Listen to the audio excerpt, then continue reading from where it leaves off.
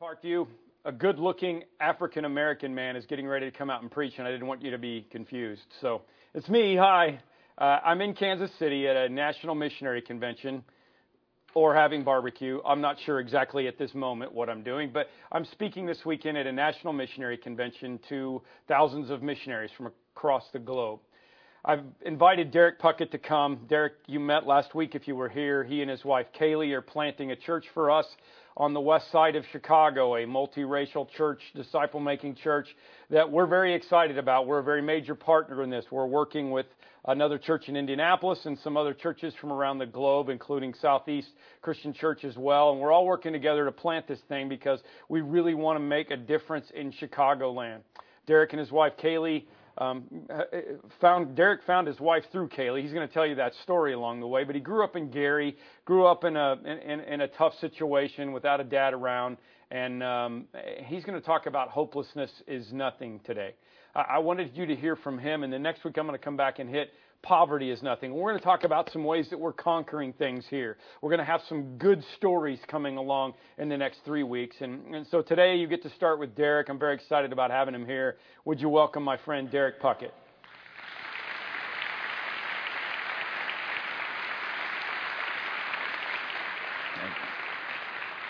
Thank you. Well, hello, Parkview, and hello to our Lockport campus and everybody that's joining us on the internet.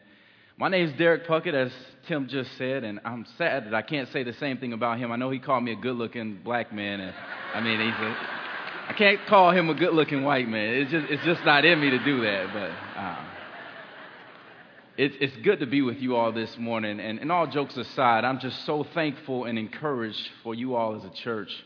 Pastor Tim and all the pastors here on staff have been a great support and an encouragement to us as we have just moved here to the city to see God do a work in the city. My wife is here with me. She's sitting down in the front row. She is beautiful, guys. And I'm thankful that she's here with me. Guys, we want to see Jesus do a work in this city. And like he said, we want to see something different. So not just a new church, but a different type of church where ethnicities come together from all different types of backgrounds. And the racial divide is no more. We want to see socioeconomics divide just dismantle. We want to see people from different cultures and different backgrounds come together in this city. And I always like to use the United Center as imagery, because if you think about the United Center, or even Soldiers Field for that, all of these games that we have, and people come together to these games, they come from different parts of the city. They come from different backgrounds. They come from different cultural backgrounds. But if you think about it, people are coming together week in and week out. And today we have a game also, but people are coming from all over the place, and they come together for a game. Why can't the church do that? Amen? So we're looking amen. So we're looking around the United Center, and we love that area because if you go in any cardinal direction, northwest, south, or east, you're going to run into a different demographic. You're going to run into a different type of people, different culture. All of that is right there around the United Center, and we love that area because we just dream of seeing Jesus do a work where followers of Jesus come together and they reproduce, and we start a movement in the city of Chicago, something that's not done, and seeing these cultures come together around the cross of Jesus Christ. We believe that vertically, if you look at the cross, there's two beams. Vertically, we're reconciled to Jesus, but also we're reconciled to one another. That's the gospel, and that's what we dream of seeing here in the city of Chicago. Well, guys, today we're starting a new series called Impossible is Nothing, and I have the privilege of today talking about hopelessness being nothing. Pastor Tim last week gave us a great segue into what we'll be talking about today when he talked about suffering, and he asked the questions of why do we suffer, and we ask those questions so many times. And today we're going to talk about something along the same lines, but we're going to talk about how do we act in the midst of suffering and in the midst of hopelessness, which we all go through. What do we do when we're in those times of life? So if you have your Bibles, or if you have your smartphones, why don't you open with me? We're going to read in 1 Kings chapter 19, verses 1 through 7. And I'm going to ask you guys to stand up, if you don't mind, this morning with me, if you're able. We're going to read the word together. And guys, I know he said I was an African-American man, so that means that when I preach, if you hear something you like, say amen. Go ahead. Hallelujah. Do something. It's okay. It won't hurt me, I promise. Amen. Yeah. Chapter 19 of 1 Kings reads, Ahab told Jezebel all that Elijah had done and how he had killed all the prophets with the sword. Then Jezebel sent a messenger to Elijah, saying, So may the gods do to me and more also, if I do not make your life as the life of one of them by this time tomorrow. Then he was afraid, and he arose and ran for his life and came to Beersheba, which belongs to Judah, and left his servant there. But he himself went a day's journey into the wilderness, and came and sat down under a broom tree, and he asked that he might die, saying, It is enough now, O Lord. Take my life away, for I am no better than my fathers.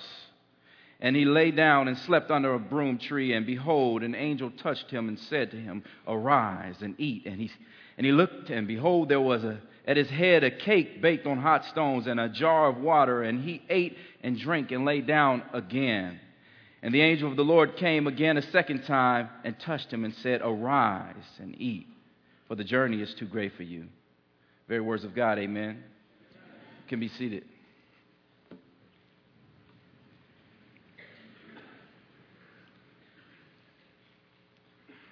Well, it was in 1996 that the famous cyclist Lance Armstrong was diagnosed with testicular cancer. This cancer would travel from below all the way up into his lungs and into his brain. He would have extensive treatments of chemotherapy that would leave him on bed rest and would leave him sick where he couldn't even get out the house. But miraculously, we would see him overcome this disease within a year where he would be declared cancer-free. Lance Armstrong, because of this trial in his life, he would start the Lance Armstrong Foundation, which most of us today know of it as the Live Strong Foundation. If you were like me, you probably wore one of those yellow rubber bands around your wrist, simply signifying the fact that we just want cancer patients to live strong. We want them to have hope for their lives. Lance Armstrong would go on to sign a new contract, and he would win 7 Tour de France's. Nobody had ever done that. Lance Armstrong was at the top of the racing world. He even had shoes named after him. I mean, what type of cyclist has shoes named after him? But he did. Lance Armstrong was the person that everyone looked up to. But sadly, as we know it, in 2012, he would be found taking performance-enhancing drugs. This would cause him to be stripped of all of his medals, all of his honor. Everything would be taken away from him.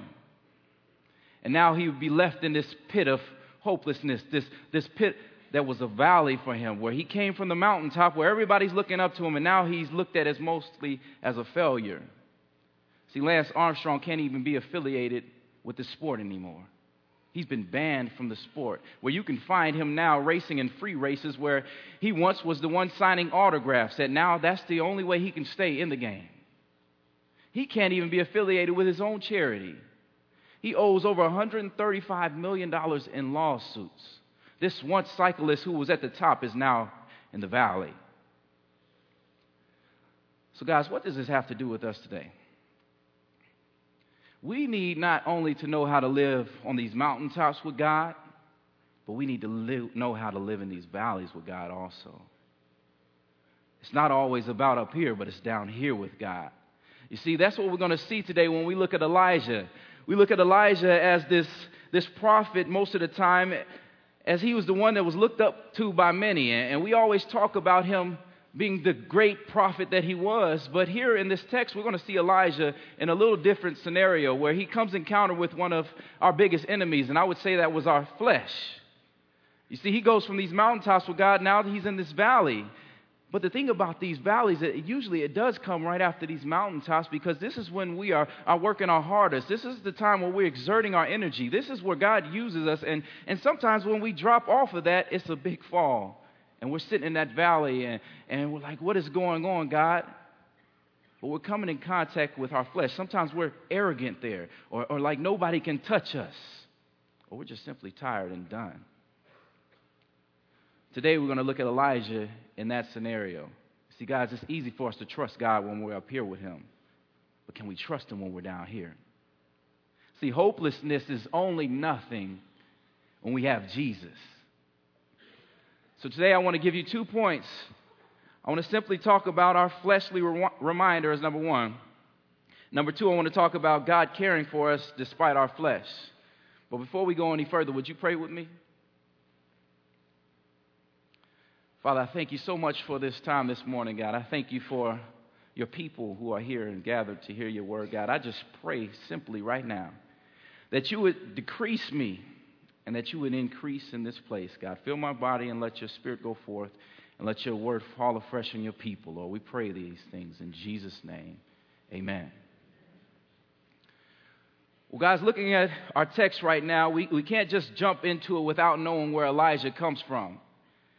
1 Kings 17, Elijah comes onto the scene and he confronts King Ahab. Now, King Ahab was one of the most reckless kings of all time here. He did more to provoke the Lord than anybody before his time. And here it is, Elijah comes on the scene and he confronts him saying that your God is not the true God. He tells him this because Baal was the god that Ahab served, and it was supposed to be the god that was over the rain and the fertility of the land. And he comes and he says, your God can't cause it to rain, and it won't rain on the land until my God says so. Elijah's pulled from the scene. God pulls him out, and he takes him to the brook Cherith. And there we see Elijah give us the ultimate example of what it means to trust God. He's sitting here at this brook, and he's being fed bread and meat by a raven. A raven is a dirty scavenger bird who only fends for himself. He eats dead carcasses. But here is Elijah being fed day and night by this raven, and he doesn't say a word. He just trusts God.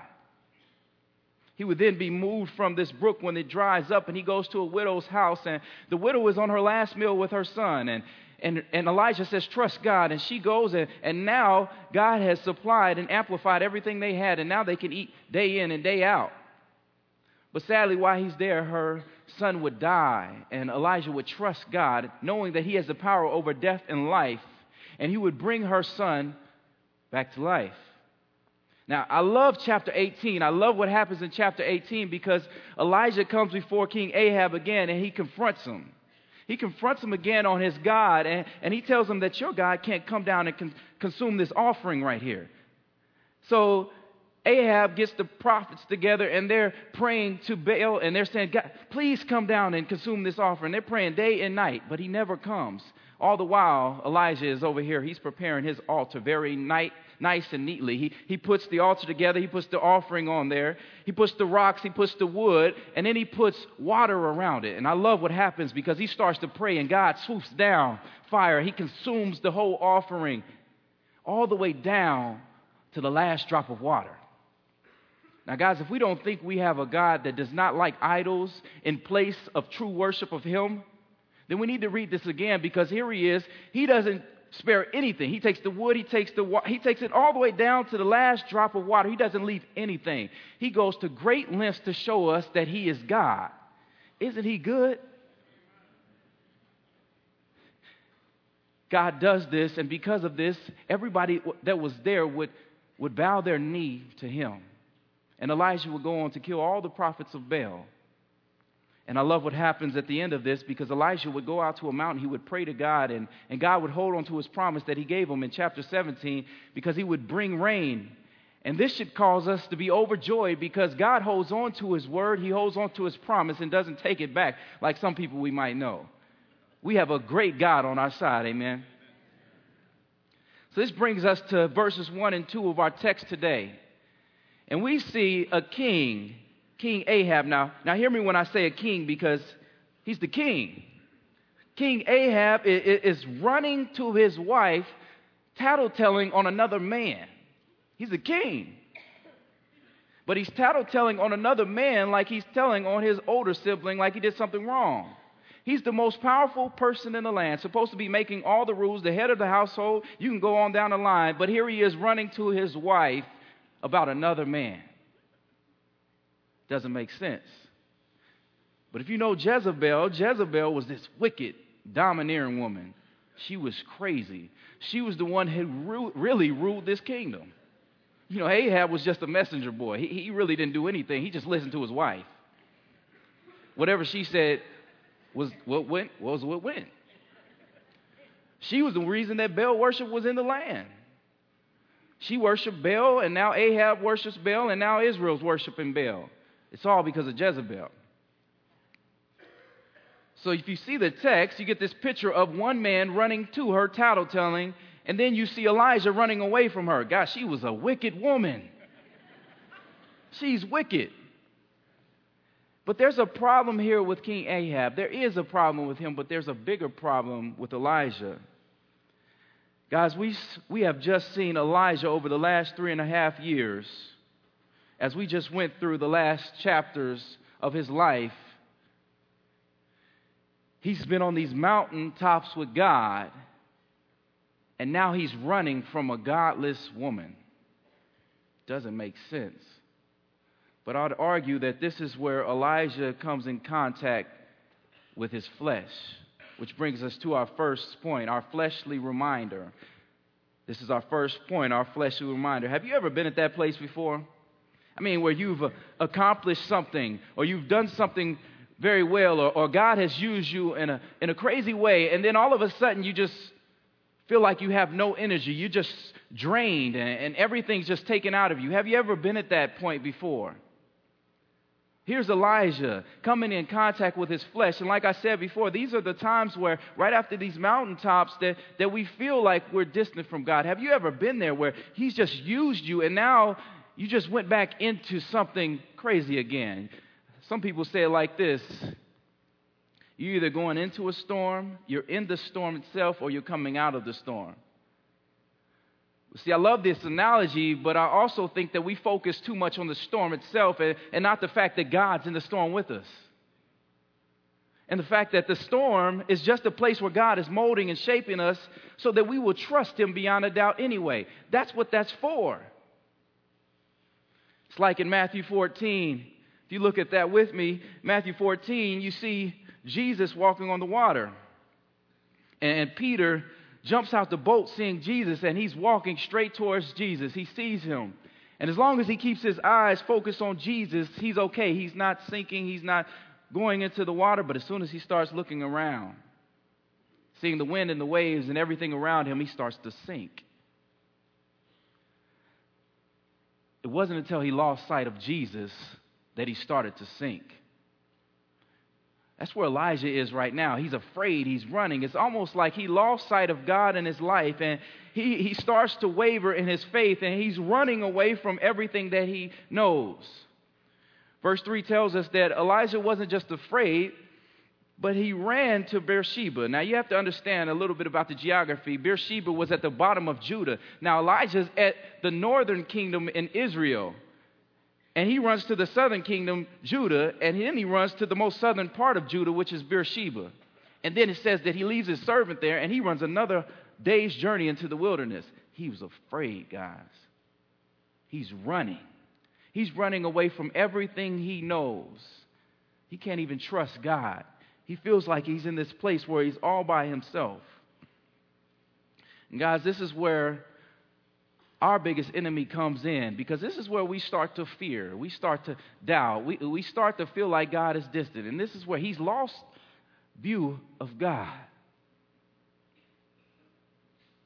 It doesn't take much for us to get there, does it? Sometimes it's just a few negative words from somebody. Or it might be a pop-up on the computer screen.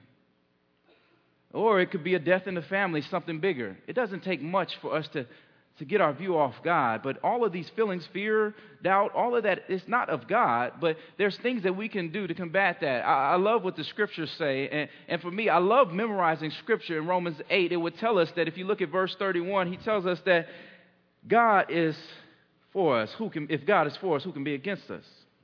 Verse 34, it says, who shall separate us from the love of Christ? Shall tribulation or distress or persecution or famine or nakedness or danger or the sword? Verse 37 through 39, it says, no, in all things we are more than conquerors through him who loved us. For I am sure that neither death nor life nor angels nor rulers nor things present nor things to come nor powers nor height nor depth nor anything else in all creation will be able to separate us from the love of God in Christ Jesus our Lord. Guys, we have to remember what God says about us and what is true about us. Parkview, we have to gird ourselves with these truths that God gives us. to fight against feelings and to fight against our flesh and to fight against the enemy that comes against us on a daily basis.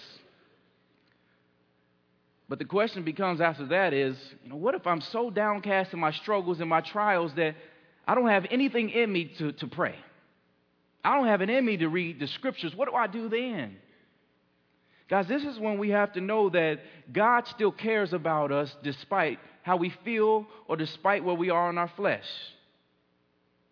He saved us by grace, and it's this grace that will keep us.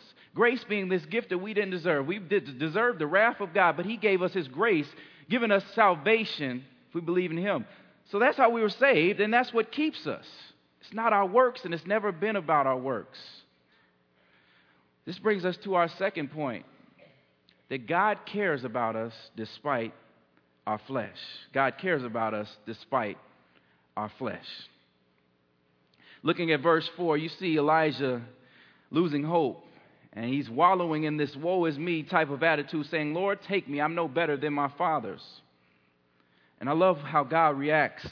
This is the first time we see Elijah doubt and run like we said before, but here he's in this place wallowing in this woe is me like he's all alone by himself. And God could have easily reprimanded him and said, give me my prophet title back. You're not worthy of it. But he doesn't do that. The text tells us that an angel comes alongside him and wakes him up gently and says, get up and eat and rest. See, God knew where Elijah had come from, what he had been through. And he knows that it's still a journey ahead of him. So he wakes him up gently and tells him to eat and rest. You see, sometimes this is totally contrary to what we think about God. See, sometimes we think about God as this person who is truly out to get us, this God who is out for revenge, and if we mess up, he's going to get us. You ever heard anybody say, you better follow all the commandments or God's going to get you? Or if you better watch what you say, he might strike you down. You ever heard that before? See, the thing about this is that as you look at our text, you see that this is not our loving Father. Instead of God beating us down when we're already down and when we're doubting and we're falling, he knows that we're going to do that. What does he do instead? He comes alongside and he picks us up and he says, rest and eat. I'm here for you. God is right there with you. This is where Elijah is, and God comes to him and picks him up. I love what Chris Tomlin says in his song, Indescribable. He says, you saw the depths of my heart and you loved me the same. See, this makes my heart leap inside my chest because we have a God who cares about us despite what we do, despite where we are in our flesh or how we feel. God cares about us. You see, Elijah in this text is sitting in this woe is me type of attitude and can't trust anyone, not even God, but God still comes alongside him and gives him grace, gives him something that he didn't deserve. He deserved probably to be beaten down a little bit. He is running from everything. He's doubting. He's not trusting. But instead, God gives him something he didn't deserve and loves on him in his time of need. Guys, have you ever been there before? I mean, have you been there where you're just done with life? I mean, it's been beating you down and you're at this point where you're just ready to throw in the towel and just quit. But then God stepped in. You ever had that before? I love what some people call it. They call it but God moments. But if God didn't step in, I probably would be dead. But if it wasn't for God, I'd be out here, I'll be hooked on drugs. But if it wasn't for God, I wouldn't be married. But if it wasn't for God, I simply wouldn't be sitting in this seat today. You ever had a but God moment? Pastor Tim asked me to share my testimony, and I look at my story as just a huge but God moment. See, I was born prematurely, and I had the umbilical cord wrapped around my neck to where I shouldn't even be born. It was a miracle that I was born. And I thank God for that, but then I would be raised in Gary, Indiana, where at the time it was said to be the murder capital of the world. And on top of that, I was coming from a broken home where it was just me and my 3 little sisters and my mother. So I had to learn how to navigate the pressures of life and social struggles, and my mother crying day in and day out. She's working 2 jobs since the day I could remember. This is what I had to go through. No man in the house, so I had to learn how to be a man on my own by looking at other men or hanging with the guys out in the street. That's how I learned to be a man. I would pick up things that way. See, it's by grace that my mother, when I was 12, she would move us to Indianapolis, where her family stayed. And when we moved to Indianapolis, I would actually go to a college preparatory school. Now, guys, you have to see that I'm this young black guy coming from Gary, Indiana. Now I'm going to a private college prep school where literally the only white people I knew were on TV. So I'm stepping into this situation, and I'm one of like 5 black people in the school. By God's grace, I was able to play football and basketball. I was pretty good at sports, which kept me out of a lot of things. But seeing at this school where I'm coming from nothing, and now I'm here with these kids that some of them drive Mercedes-Benzes to school. I'm working since I was able to push a lawnmower, and some of them don't know anything about work. But looking at both sides, here I am with nothing, and here they are still searching and hoping for something else. It was hopelessness on both sides of the coin. So this left me feeling utterly hopeless. If they can't get it and I can't get it, then what is it? It made me start questioning, like, where's God? Why do I suffer? Why do I go to the things I go through? God, why do you have me here? Why is my family going through this? These started to mount up, and until one day I went back to Gary. I was visiting some friends, and I just got my license, and my father wasn't home, so I went and took his car, and we were driving around, and I picked up all my friends, and at the time, they were all in gangs. See, one thing about growing up in the hood or Gary, you don't really have the choice of whether or not you're going to be in a gang. It's just which one are you going to be in. So they're riding around. All of them have guns in their pockets, on their hips. And we go to this festival, and I thank God that nothing happened that night. And after that night, I would sit in the driveway. I remember looking up at the stars, and I said, God, it's got to be more to life than this. I went back to Indianapolis, and when I arrived, I found out that my grandmother was sick. Now, guys, my grandmother was like my best friend. She stepped in those times of need. She was the one that provided for my family when we needed things. She would buy me clothes. She bought us groceries, and she gave me my first car. She was the one that taught me how to open the door for a lady. Now, guys, this is a funny story because we would go shopping together, and my grandmother, this little 5'0" woman, but she ruled the world. She would walk up to the door and literally would stop at the door, and I'm standing next to her. I have no idea what's going on. She's looking straight at the door. About 5 minutes passed, and I opened the door up, and she just moseys on in. So when we got inside the door, I opened the other one up. I got it by that time. She just walked in. She never said a word, but that's how I learned to open a door for a woman. Praise God for my grandmother.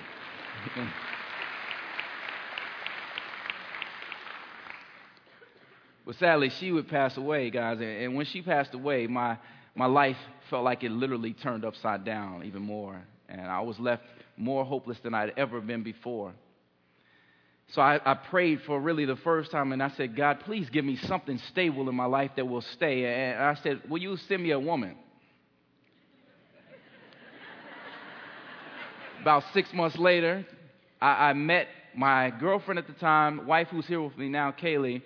Guys, it was in the midst of thousands of people downtown Indianapolis, and I saw her, and it was like a movie. Everything stopped, and her hair was blowing in the wind. God, she was fine. But it literally kind of scared me because I'd never been attracted to anyone like that before in my life. And I had no idea what it was that was causing me to be so attracted out of, obviously she was fine, but it was something else. And I didn't know until I actually got to know her that she was really a believer. She knew Jesus, and the way she walked with Jesus, I had never seen before. Through a year of dating her, I came to know a man who would actually relate to me in another way, and he would share Christ with me, and I would become a believer and be discipled by him and poured into. And now you see me standing on this stage, guys. It's nothing but God's grace that I'm here with you guys. It's nothing but God's grace. You talk about a but God moment. I could have been dead or in jail like some of my friends are, but I'm here with you guys. A husband and a father of 2, almost 3. I take delight in sharing my testimony, guys, but each and every last one of us in here has a testimony. We have something that God has saved us from, or we have a place where we might be right now where God has us in the midst of that. I mean, you might be going through it. You might be going through it to where it feels like the bottom has fallen out. And the thing about this time is most of the time we feel like these trials and tribulations are bad things. But I want you guys to know that God cares about us. And sometimes when we're in those trials and we're feeling broken, that's where we need to be.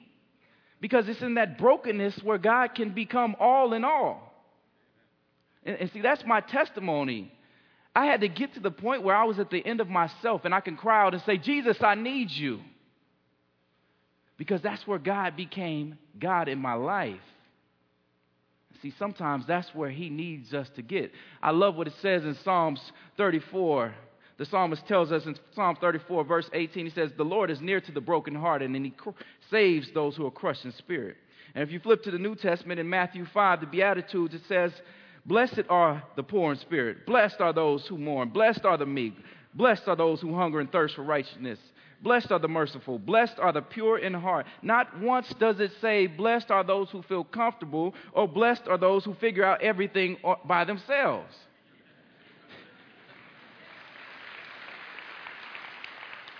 See, God's desire for us, guys, is for us to be in that place where we're broken, and the only thing we can do is call out and say, God, I need you. Because that's where God can be God in our lives. We need to stay there sometimes. And it's okay. It might not feel good, but God is right there with you. And most of the time, that's where he uses you the most. How many guys in here have kids? How many of you all have kids in here? Children. You probably can resonate with this idea. I have two very strong-willed daughters, and I have no idea where they get that from. I think it's their mother or something, but I'm not sure. But they're very strong-willed, and my oldest was wrestling with this toy that was in a plastic package. You know the plastic packages that you can't just rip open? Here she is trying to rip it open. She's trying so hard to rip it open, and I'm just watching her. And then I said, baby, can I help you with that? Can I open that for you? I knew that you needed scissors. She didn't know that. And she says, no, Daddy, I got it. No, Daddy, I got it. I said, okay. So I watched her do it for about 10 more minutes. Then finally she comes to me and says, Daddy, can you help me with this? Guys, when's the last time you went to your Heavenly Father and said, Daddy, can you help me with this? This is too hard for me. I'm in this pit of hopelessness and I have no idea what to do with it. God, can you help me with this? See, God wants to be our place of rest. He wants to be our refuge. He wants to be that place. See, when Jesus came down from heaven, Jesus would come down and he would wrap on flesh. God in the flesh would come down. He'd be born as a baby. And he'd walk among us, guys. He would go through the same struggles, the same tribulations, the same trials that we went through. He would go through it so he could sympathize with our sufferings. And going through that, he would find out that we could not measure up to this holy standard that God had set, being without sin and not messing up. So Jesus, knowing that he could do that without sin, he would take our sin to the cross. And he would be stretched wide and put nails in each one of his hands. And he would take on the wrath of God and all of our sin, and he would die there. He would go to the grave and he would be buried with our sins. But then he would raise from the grave and he would leave the sin and death there. He would overcome it. And when he rose, it said that he had power in his hands, and that same power he gives to us, but if we believe in him. But see, guys, our hope is now in Jesus if we've believed in him. So hopelessness truly becomes nothing because we have hope in Jesus, knowing that one day he will come back and resurrect our bodies. He will take us to heaven with him, and we will dwell with him forever and ever. That's where our hope is. But guys, I have to ask you before we leave, is your hopelessness truly nothing? Meaning, have you truly confessed Jesus Christ as your Lord and Savior? Have you placed your faith in him? It's only truly nothing when we have our hope in Jesus. So guys, as we pray, if that's you, pray silently. Just call out to Jesus and say, I need you. But if you're like Elijah and you're still in that place of hopelessness and you need him now, do the same thing. Pray along with me. Guys, God is where our hope is, and that's where it's truly nothing. Let us pray. Father God, we thank you so much for this time, God. We thank you for being where our hope is. We thank you for being our refuge and our place of rest when we need you, God. We thank you for loving on us when we didn't even love ourselves, Lord. We thank you that there is nothing that is impossible with you. So, God, there's somebody in here, some people in here that are probably in those hopeless situations, Lord. I just pray that they call out to you and know that you are right by their side, and you're the one that can relieve them and be that hope in a time of need. Lord, we love you, we praise you, Lord, and we thank you for who you are. In Jesus' name we pray all these things. Amen.